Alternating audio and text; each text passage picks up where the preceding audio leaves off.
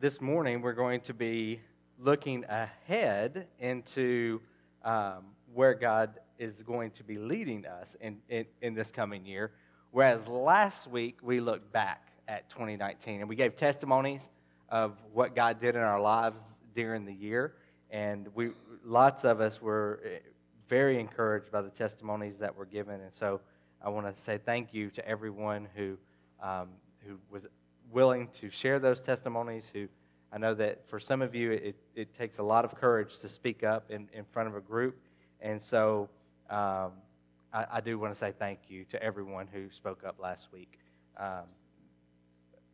We are entering a year that I can remember as a kid thinking that, man, this 2020 will never get here. I remember thinking the year 2000 would never get here, but 2020, I mean, that's futuristic. That's when, space adventures were set. We're not quite there yet. We still got a little ways to go in reality, but here we are. And last week we talked about where we have been in the previous year. This morning I'm going to talk a little bit. I'm going to give some of my personal testimony of how God has worked in my life, and specifically in following Him and ministry. And so what we're going to do this morning is we are going to continue where we were last week as far as testimonies and testifying about what God has done. But we're also going to go back to where we were at the end of November. And at the end of November, we were in Hebrews 13. And so I will reread a few of these verses to get us familiar. But specifically in that message, we were talking about being thankful and being content around Thanksgiving season. And so when we were looking at that, the intention was to finish up once we got through the Christmas season. And this is a really good message about what should we do. And what we should do, as we will see, the theme is we should remember where we've come from. We should remember the things that God has done in the past, but we should also press forward with Him and seeing where we're going and making sure that we're following hard after Him. And so in Hebrews chapter 13, we are going to start in verse 1, and what I'm going to do is I'm just going to read verses 1 through 6, which is the verses we covered in November, and I'll just do a very brief review. But pay attention to these words, because it's just a command after a command after a command after a command, and it goes from one thing to another. I mean, we start with a simple phrase, let brotherly love continue. Now, this assumes that it's been going on, right? It doesn't say start loving your brother. It says, let brotherly love continue. Now, I will say, if you don't love your brother, then start loving your brother. But for most of you in this room, I know that you have a relationship with Jesus, and you love the people around you, and you want them to know His love. And so let brotherly love continue. Continuing into verse 2, do not neglect to show hospitality to strangers, for thereby some have entertained angels unawares. Remember those who are in prison, as though in prison with them. And so he's not just giving us these broad statements as like, let brotherly love continue, and then he dropped it. He's telling us some very specific ways to let brotherly love continue. Show hospitality to strangers. Be there for those who are in prison. Remember them as if you yourself were there. That's different than just think about those people who are in prison. This is saying remember them as if it was you who were there. Now, he's probably talking about people who are in prison specifically for sharing the gospel and living for Jesus. But regardless, we should remember those who are in prison. We should pray for them. And then continuing after the conjunction there, and those who are mistreated, since you also are in the body. So you're a part of the body. And so when one of us suffers, it should be that we all suffer. Just as when one of us rejoices, we all rejoice. And then let marriage be held in honor among you, among all. And let the marriage bed be undefiled, for God will judge the sexually immoral and adulterous. Keep your life free from love of money and be content with what you have. For He has said, I will never leave you nor forsake you. So we can confidently say, the Lord is my helper. I will not fear. What can man do to me? And so that's what we looked at the end of November, and just looking at this and taking this in, because this is a building block. I don't want us to, it's not that I have to re-preach that sermon, but I do want us to take all of this in because it is connected to what's coming. He is saying that there is a specific way that we have been told to follow Jesus. There is an expectation that when we become followers of Jesus, that we are going to live our lives for him. And we live in a time that doesn't necessarily reflect that. We live in a time where people might say that they are going to follow Jesus, but then they don't. Or they might say that they're a Christian, but there's no evidence of the fruit of that in their life. Because we live in a time where, in our culture, I should say, because there are definitely places in this time and around the world where this is not the case. But if I call myself a Christian, that doesn't cost me much, right? Maybe in some circles, but for the most part, in Mansfield, Arkansas, it's not going to hinder me to call myself a Christian. In fact, I'm not going to name any names or anything, but I've seen it happen before in an election year, which we're in, where all of a sudden, local people who are running for office, they show up at church when you've not seen them before. Now, I'm glad they're there, but they're showing up because there is still a social benefit in our local culture to being considered a Christian. And that is a blessing. I'm glad that I'm not persecuted for being a Christian. But what it also does is we have a lot of people who call themselves Christians because what's the harm in it? And there might even be a social benefit to calling yourself a Christian. But in reality, they don't live their life for Christ. And maybe that's a little harsh of a statement, but we're called to love people. As leaders, we're called to judge people in the sense of knowing where they are spiritually, not, condemn them for being where they are spiritually, but knowing where they are spiritually so that we can help them. Because if someone doesn't know Christ, don't we want to help them to realize that and come to know Christ? And if someone does know Christ, but they're not following him wholeheartedly, don't we want to be able to identify where someone is? And the Bible gives us plenty of these markers for us to see if we're truly in relationship with Christ, and not only if we're truly in relationship with Christ, but how faithful we are in following him. And a lot of these show up in the way that we behave. If we truly love him, according to John 14, we are going to do what? Obey him. Jesus says in John 14, if you remember John 14, at the end of 13, going into 14, that's when Jesus, when he tells them that he has to go away and he's going to die. And Peter says, no, that's not going to happen. And Thomas gets upset and he was like, what are you talking about? You're going to go? Where are you going? We don't know where you're going. how's it going to be okay? And Jesus says, you know the way to where I'm going because I am the way, the truth, and the life. And you get this this episode where Jesus is encouraging them to persevere even after he leaves. And then immediately he lets them know why there are going to be things that are even better about him leaving, because he's going to send the Holy Spirit. And he begins to talk about the Holy Spirit. And when he talks about the Spirit filling them and encouraging them and comforting them and helping them, there's this word that he says multiple times at the end of John chapter 14.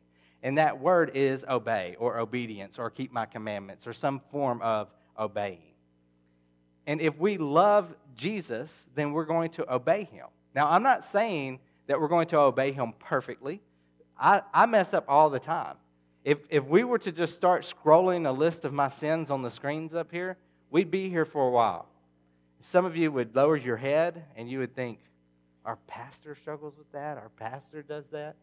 But I'm a sinner, just like you're a sinner. And just like you wouldn't want your sins scrolled up there, I don't want mine scrolled up there. It might be good and healthy to have our sins scrolled up there because then maybe we'd have a little more accountability, but I don't want them scrolled up there. And the thing is, though, when I sin, I repent. And we're going to, all of this, when we start reading, you're going to see this come out. But I repent when I sin. And I ask God to forgive me. And I strive to not do that anymore.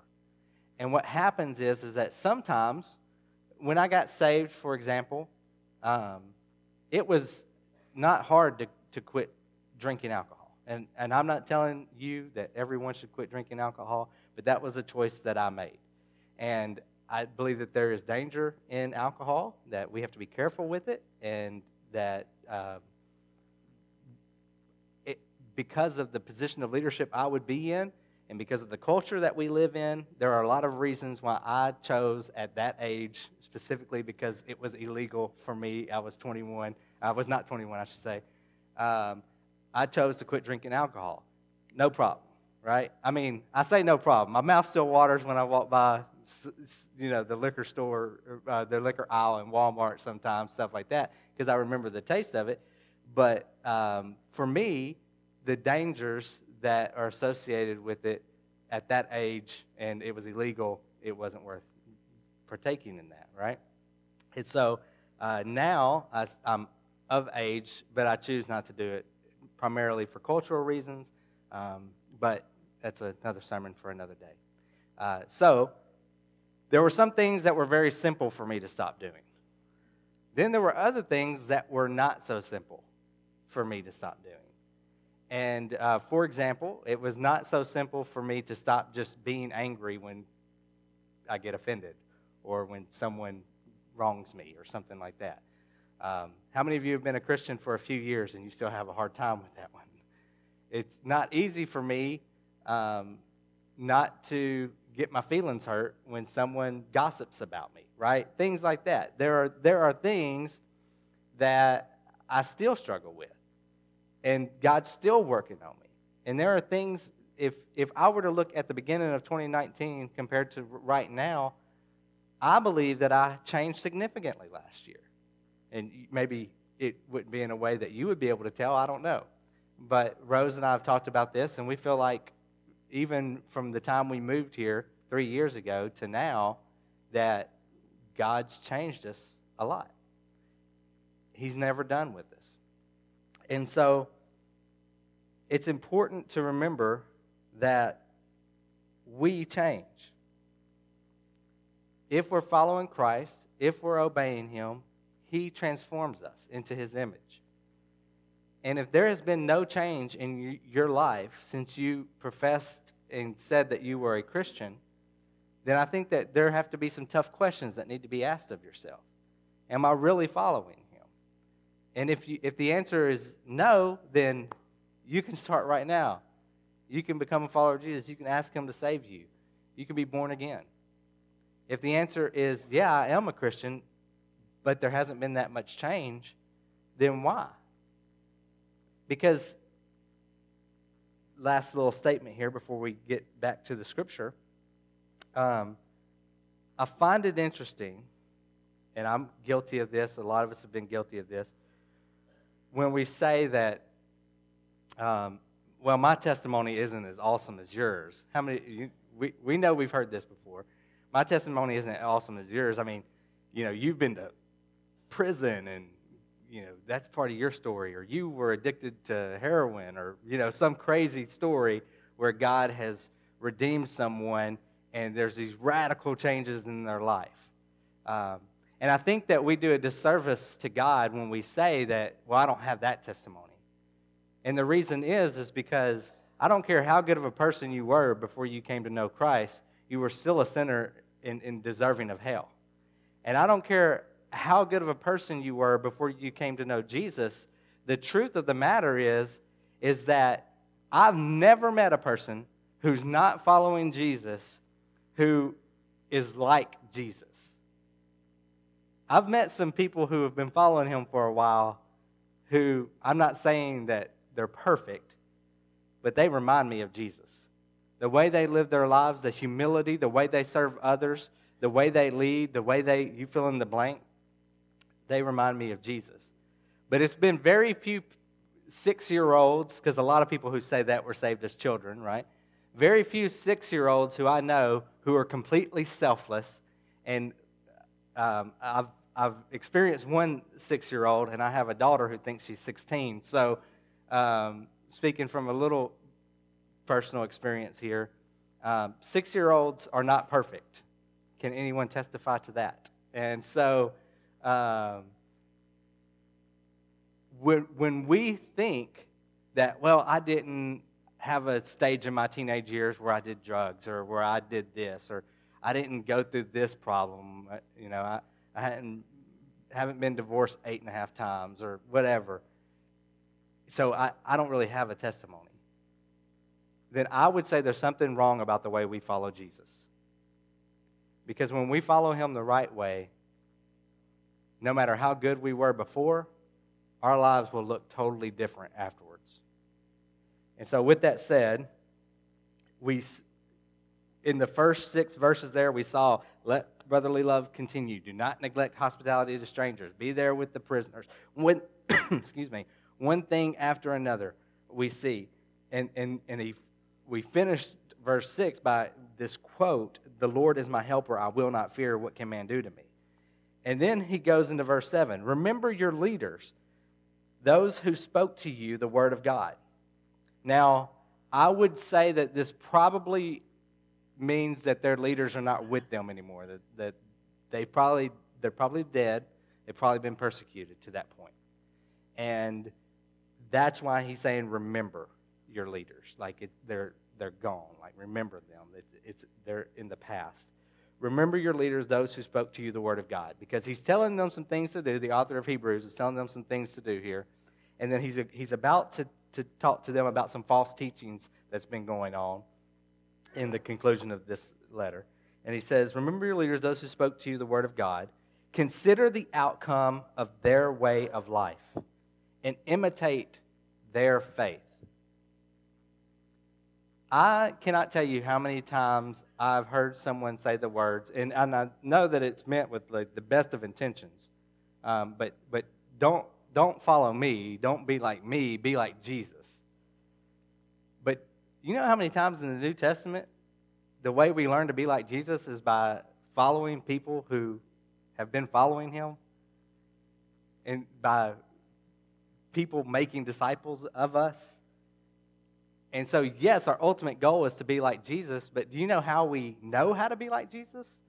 Well, we have the Word of God, we have the Holy Spirit, and we have the example of those who came before us. I guarantee you that every single one of us in this room right now, if we're Christians and living faithfully for Jesus, that we had good examples in our life that came before us. And we could probably name them. And I've heard about some of those from you guys, the people in your past who were examples for you and who lived for Jesus. And what they're saying here is, remember your leaders, those who spoke to you the word of God, consider the outcome of their way of life and imitate their faith. Now, there's a lot here in this one verse. And I don't want to spend the rest of our time here in this one verse, but this is just really good. First, if you're a leader, you want to be the type of leader that is remembered. You want to be the type of leader that these things can be said of you. And so if you're in here and you consider yourself a leader, then are you setting an example for others to follow? As when I was preparing this sermon, I was talking to John Michael, who loves when I say his name in church. And he actually does, unlike his mother, who does not like that. But I asked John, I said, if someone needed help, if they needed some money, do you think Mom and I would help? And he said, yes. So if someone needed a ride somewhere, do you think we would give them a ride? Yes. If someone needed us to be in the hospital with them, do you think we would do that? Yes. And I just went through, I don't know, probably 10 to 15 questions, and he answered yes to all of them. And you know why he knows we would do that? Because he's seen it. We've set the example. We cannot be scared as leaders to say, look, I fail at this a lot, but watch me as I get back up. Watch me as I pursue Christ. Watch me as I strive to live my life in a way that honors him and is like him, and you follow my example. And I know that that's a scary place for us to be. But let's be like the author of Hebrews, who is telling us to remember those who came before us. Don't forget what they taught us. Let's consider the outcome of their way of life. This is specifically talking about their actions, what they did, how they lived their life, and imitate their faith. You don't know how to have faith? You don't know how to follow Jesus wholeheartedly? You know how you can start learning? Watch people who are doing it. Look for examples. If you're a Christian, be that example. And where are we in our walk with Christ? We all have a responsibility and to follow him wholeheartedly. When we became a Christian, we weren't making a deal where we said to Jesus, I'm going to be spared from hell. I want that. I want to get saved, but I don't want to follow you with all my heart. That's not possible. He becomes our Lord at salvation. Now, whether we live for him faithfully as Lord, that's another story, but he is our Lord. And as Lord, he gets to direct our steps. He gets to tell us what to do and how we live our lives. And so we have to do that. We have to follow him no matter where he leads and leaders. We have to be the kind of people who will follow him wherever he leads because people are watching us. If we have a problem with where religion in America is today, you know whose fault it is? It's not just ours, it's also the people who came before us. Because we played a part in that, in not making disciples the way that we're supposed to make disciples, in not setting the example in the way that we're supposed to set the example. We played a part of that. Now, I don't want to be too hard because I've had incredible examples in my life of what it means to follow Jesus, as I know many of you have. And I'm not saying that there haven't been those faithful few, but I'm saying that for those of us who have Christ, every member is a minister. Every member is an ambassador for Christ. Every member is a missionary. Every single Christian, every single member of this church is a priest for him. We looked at those things in October. And so we have to realize that we have a responsibility to live out a way where people can look to us to know how to follow Christ. Remember those leaders. Remember your leaders, those who spoke to you the word of God. Consider the outcome of their way of life. Now, this is assuming here, because it's specifically talking about a specific group of leaders, these leaders were faithful, even, it seems, to the point of death. And the author is telling them, consider the outcome of their way of life. Basically, you wouldn't be here if it wasn't for them, if they wouldn't have told you about Jesus, if they wouldn't have lived their life like he lived his life. You have to teach sound doctrine. You have to teach what the Bible says, because if they wouldn't have done that, you wouldn't know what is sound. And these are the things that he's telling them there. And then he ends verse 7 by saying, and imitate their faith. And so, for those of us in this room, if we're wanting to know what kind of a Christian we should be, and therefore what kind of a Christian we should imitate the ones who are willing to sacrifice everything for Christ. We should imitate the ones who are willing to follow him no matter the risk, no matter the cost, no matter how hard it is. You know, one of the questions I asked John, I said, do you believe that your mom and I would move to, I think I used Africa as an example, if that's where God led us? And of course, we would take our children with us. And he said yes, without hesitation. And he's right. Wherever God leads, we're willing to go. Now, do I want to go some places in this world? No. Will I? Absolutely. We have to be willing to do whatever God asks. What if God asks you to take a pay cut in order that you can follow him better in this other job? Guess what we have to be willing to do? We have to be willing to do that. What if God asks us, I want you to turn off the TV for just 30 minutes a night and read your Bible? We have to be willing to do that.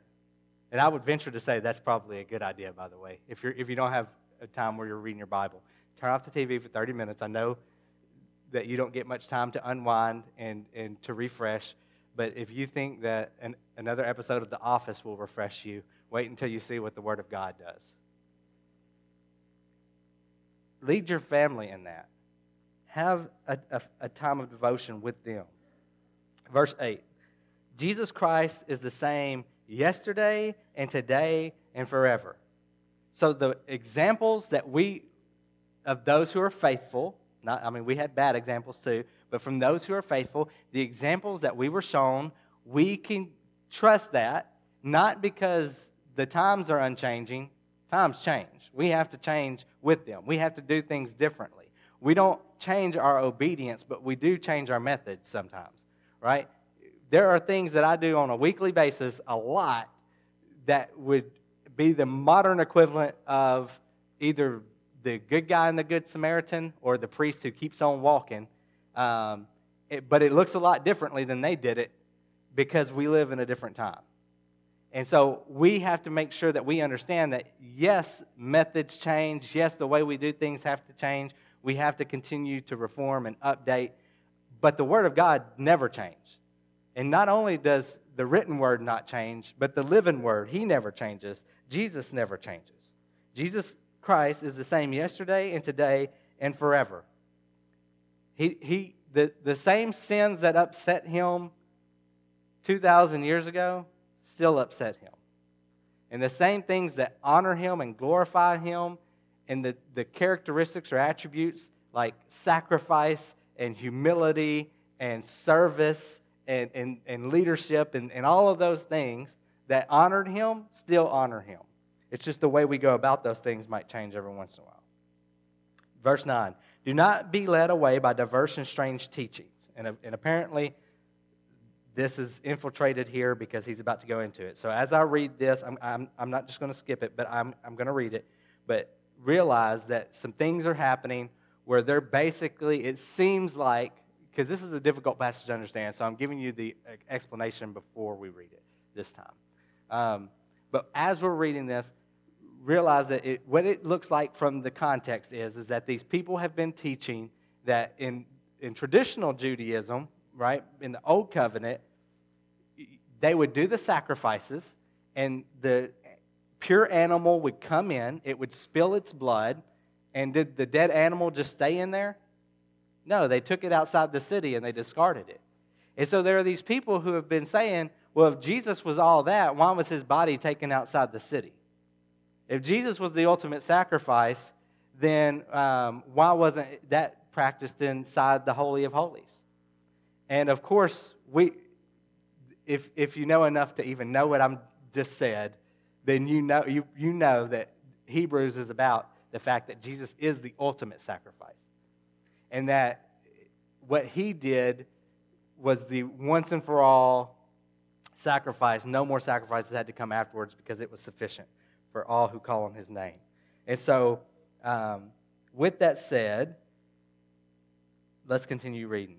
Don't be led away by diverse and strange teachings. For it is good for the heart to be strengthened by grace, not by foods, which have not benefited those devoted to them. Verse 10. We have an altar from which those who serve the tent have no right to eat. For the bodies of those animals whose blood is brought into the holy places by the high priest as a sacrifice for sin are burned outside the camp. So Jesus also suffered outside the gate in order to sanctify the people through His own blood. Okay, so it's saying, yeah, the bodies are taken out there. Yeah, that's how they're discarded. And yes, that's how Jesus was treated. Therefore, let us go to Him outside the camp and bear the reproach He endured. So the author of Hebrews is saying, yeah, that's what happened. Yeah, that's shameful. So let's go embrace His shame. Let's go live in His shame with Him. Let's be identified with Him. Let's go through whatever He calls us to go through. Let's go suffer outside the camp. Let us be considered a dead animal that's been cast off. Let us be considered with this fool, this king of the Jews who he really thought he was this Messiah and this Savior. Well, he was. And so let's go suffer with him. And so that is a huge leap from what we see in modern Christianity. Where so often we think, we might not think this, but this is what our actions entail. And when I say I'm not saying anyone specific. I'm talking about the general reaction to Christianity and people who call themselves Christians in Europe and in America today. And the way it is we say that we want to follow Jesus. We say that we want salvation, but then there is no devotion. Or there might be devotion when things are going well, but then when things get hard, we run away. We don't want to be identified outside the city. Or maybe your personality dictates the opposite happening to you, where when things are going well, you don't think of him much. But the moment you need him, you're crying out to him, and he's your God again. That is not the way that Christ was ever intended to be followed. He is our Lord, and he is our Savior. He died so that we could have a relationship with him. He died so that we could have a way to glorify the Father. I'm getting ahead of myself a little bit. Let's keep reading before we close. For here we have no lasting city, but we seek the city that is to come. So what do we need to do in 2020? I've already given you some things. We need to obey what he's told us. We need to either be an example to those who are coming after us, or to follow the example of those who have gone before us, who are faithful. And now we need to look forward to his second coming. We need to look forward. We need to know that this is not our home. And I'm not just talking about Mansfield. I'm talking about all the comforts of this world. I'm talking about all the pains, all the sufferings of this world. This is not our home. We have something that is so far exceeding this that our minds can't even contemplate it. We can't even grasp it. We only can understand just small tastes of what is to come. We no longer have a home here on this earth. We will get to dwell with God. And that's what we have to realize, is that all the things that call to us, all the things that tempt us, all the comforts that say, don't make that sacrifice, don't give up that 30 minutes, don't change jobs, don't move to a new city, don't, you name whatever it is, don't love your neighbor, don't forgive your brother who offended you, whatever it is that you struggle with, that you're having a hard time with, I guarantee you that your sacrifice, that Jesus is worth it. God is worth us obeying him. And so we have to be prepared to do that. We seek the city that is to come. Through him, then, let us continually offer up a sacrifice of praise to God, that is the fruit of lips that acknowledge his name. Let's continue to offer up sacrifices of praise to him. Let's continue. Terry started the service, the prayer service this morning by saying something similar to this. Where were you reading? Was it Psalm 98, verse 1. Let us offer up sacrifices of praise with our lips, but we can't just do lip service. It has to be both. We have to have the obedience that's listed earlier in this chapter, and we offer up a sacrifice of praise. And we, not just with our lips, but with our actions, we offer sacrifices of praise. We also see in the Psalms that David says that he would give a sacrifice, but the Lord wouldn't be pleased with it. The sacrifices of God are a broken heart and a contrite spirit. And so, are we truly following him? Do our actions reflect it? I know you love him. Why else would you be here? Love him in the sense of how we as define love, right? Like you have affection for him. You think good things when you think about Jesus. If you didn't feel that, you probably wouldn't be here in a church service. But when I'm talking about love, I'm talking about God-like love. Let us love him like he loved us. Let us love others like he loved others. He was willing to give up his life for them. Can we be the kind of people who are willing to set aside our preferences and our desires and our wants so that people can stop going to hell and we can glorify God? Why doesn't it break our hearts that our friends and our family members, and I know some of you in the past 2 weeks, I've had conversations with many of you in this room, multiple of you, who are brokenhearted for those in your family who are not following Jesus right now. So I know I'm not speaking to everyone.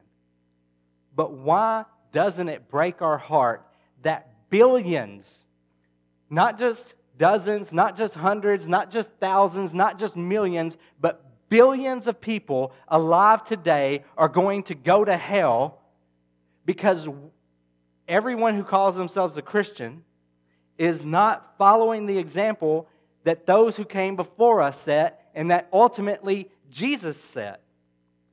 I am standing here today telling you that I am not perfect. In fact, I'm more aware of my imperfections than I ever have been in my life.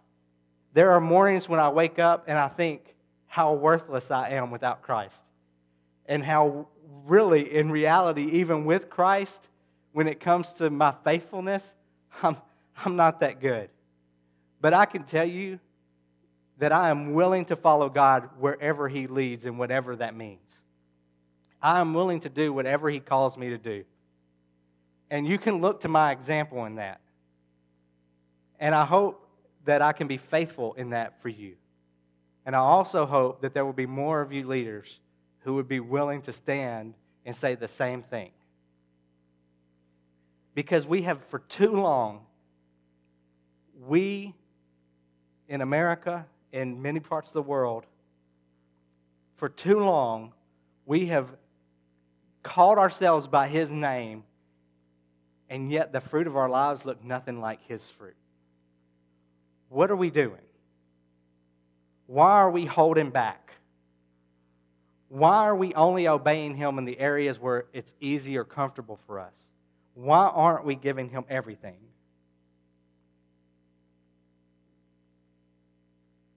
Verse 16, do not neglect to do good and to share what you have, for such sacrifices are pleasing to God. This is the most generous church I've ever been a part of, without a doubt. I see the way that you take care of one another and you take care of people in this community. I see it all the time. There are times when we know of needs, and Rose and I wonder, like, how are we going to meet this need? And before we can even meet it, the need is met.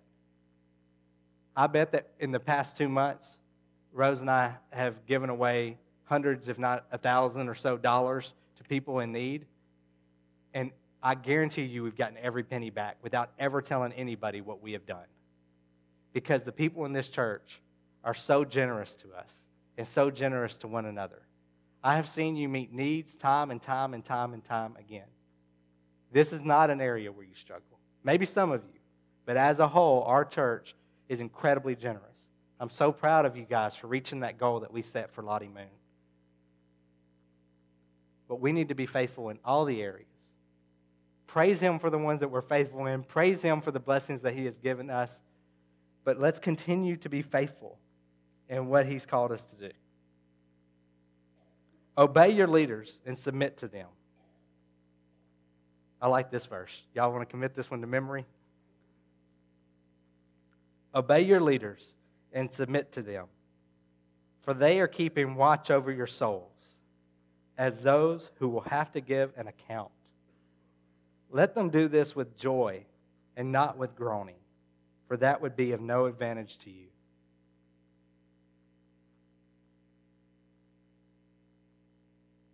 What's the weight of being a pastor, Ken?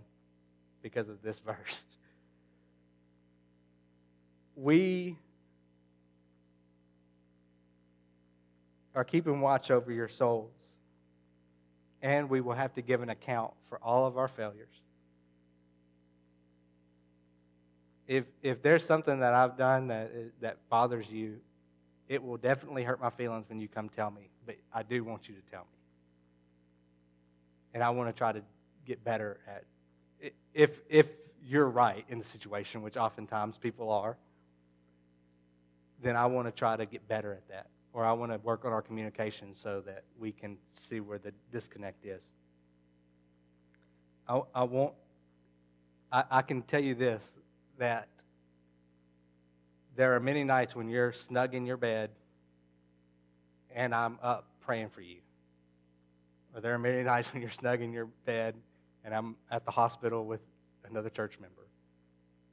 And I'm not perfect, and no one knows that better than me.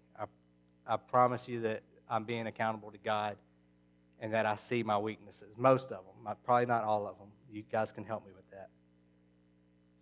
From my perspective here, I'm striving to keep watch over your souls, and I'm striving to live in a way that is best for you guys and to be obedient in things that you don't even want me to be obedient in. And sometimes, obey your leaders and submit to them, for they are keeping watch over your souls. Your part is to follow the leaders.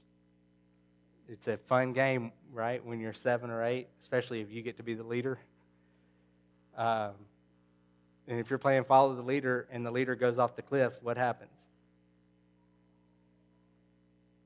So shouldn't you want what's best for me and your other leaders? And I have a responsibility I'm accountable to God for this role. And then for your leaders, let them do this with joy and not with groaning, for that would be of no advantage to you.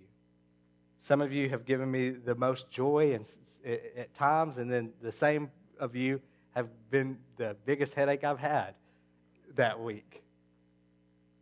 And so just you live your life wholeheartedly for God. That's all I'm asking. And that will give me joy. Verse 18, pray for us. He's talking about leaders. For we are sure that we have a clear conscience, desiring to act honorably in all things. I believe this to be true of myself. I debated whether to even say this, but I know I'm not perfect. But I really do love Jesus, and I strive to follow him. And I can say that I'm following him with a clear conscience, not because I'm innocent, but because his blood has covered my sins, and because I rely on that day to day. And I strive to get better at being a pastor, at being a leader, at being a husband, at being a father, day to day. Sometimes I feel like I've gone backwards. Sometimes I feel like I've regressed. Sometimes I feel like I'm in a dark hole and pit that I'll never get out of. But that's just the day. And I strive to live my life with a clear conscience, desiring to act honorably in all things. I urge you the more earnestly to do this in order that I may be restored to you the sooner. So he's wanting to be back with them. And so we're already late, but I'm going to read 2 more verses here.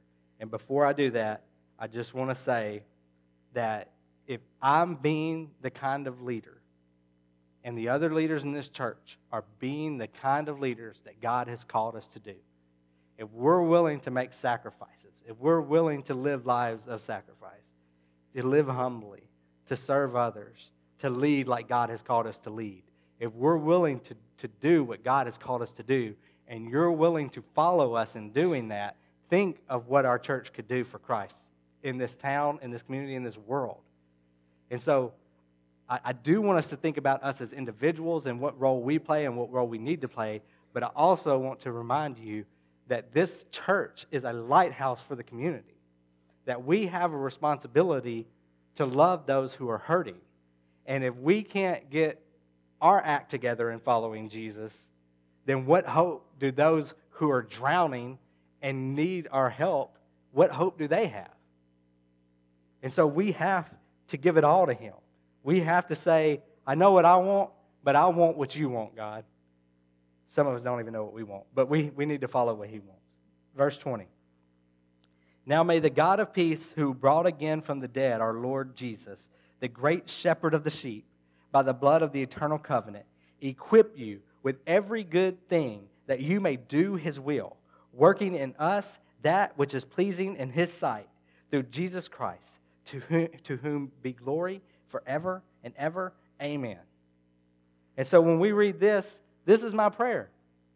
My prayer is that the God of peace who brought again from the dead our Lord Jesus, the great shepherd of the sheep, by the blood of the eternal covenant, that by the work of Christ, by who Christ is, that he would equip you with every good thing, with everything good, that you may do his will. You might think, I can't do whatever this is that you're convicted to do. I know God wants me to do this thing, but I can't do it. He will equip you. I know you've heard the saying before, but he doesn't call the equipped, he equips the called. It's true. He will prepare you. He will transform you into who you need to be in order to serve him the way that he has called you to serve him. And it might be through suffering. It might be through hardships. When we look at how he's going to equip us, we tend to look at this and think, oh, good. He's going to give me all the money I need to be able to do the ministry that I want to do. And he's going to give me all these resources. Yeah, he might. But he also might allow you to go through the hardest thing you've ever gone through in your life in order to transform you into the man or the woman that he needs you to be for his glory. And if he can take the death of his son on the cross, the most tragic thing that's ever happened, and turn it into the most glorious thing that can ever happen, then surely he can take what's messed up of our lives and turn it into good for his glory. Glory be to God.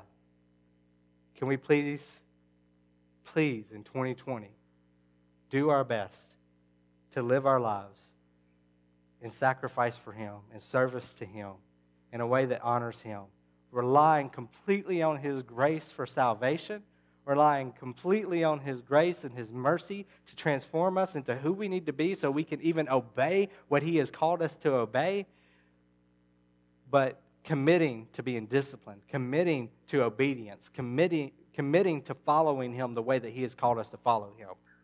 Let's stop making excuses. Let's stop saying that's the pastor's job, or, yeah, well, that person's a Sunday school teacher. Of course he loves Jesus like that, or she loves Jesus like that. And can we take personal responsibility for living lives that are completely, wholeheartedly sold out for Christ? There are changes I need to make, and I'm striving to make. There are changes that are so hard for me because I'm so in the flesh so much of the time that it breaks me. I don't even know a better word than brokenness is what God is working in my life and has been working in my life. But I'm striving, and I love him, and he's worth it. He's worth any amount of suffering I go through, and it'll never compare what he did for us. So during this invitation, I want you to respond to God in whatever way he's leading. There are some of you in here who need to say, I want to follow Jesus. I've never given my life to him. Maybe you've said you have, but there's no evidence of that. There was no change in your life. There's no fruit of salvation. Give your life to him today. Truly follow him. Truly commit to him. Allow him to save you by the blood of the Lamb. And for those of you who are saved, maybe there's something that you need to surrender to him today. Maybe there's some area of your life that you've been holding on to, and you know you need to give it up. He's worth it. Give it up. You need it. The people around you need it. Our world needs for Christians to follow Jesus the way that he has called us to. And maybe you're in here and you're a leader, and you haven't been leading the way that God has called you to lead. Maybe now is the time for you to get right with God, for me to get right with God. I'll be right here, and you can pray with me. I might be at the altar for myself. We can pray for each other. But you respond to God in whatever way he's leading. If there's something you want to share with me, feel free to come share it. If you need to forgive someone in this room, go find them and forgive them. You respond to God in whatever way he's leading. Let us pray. Lord, we love you. We pray that you would use us. But before you do that, God, we need you to do some work on our hearts and on our souls, Lord. We need you now. Help us to be who you have called us to be. Help us to not forget what our leaders, how they live their lives and what they have taught us to do. Help us to be like them, but ultimately help us to be like you. It's in Jesus' name we pray. Amen. Let's stand.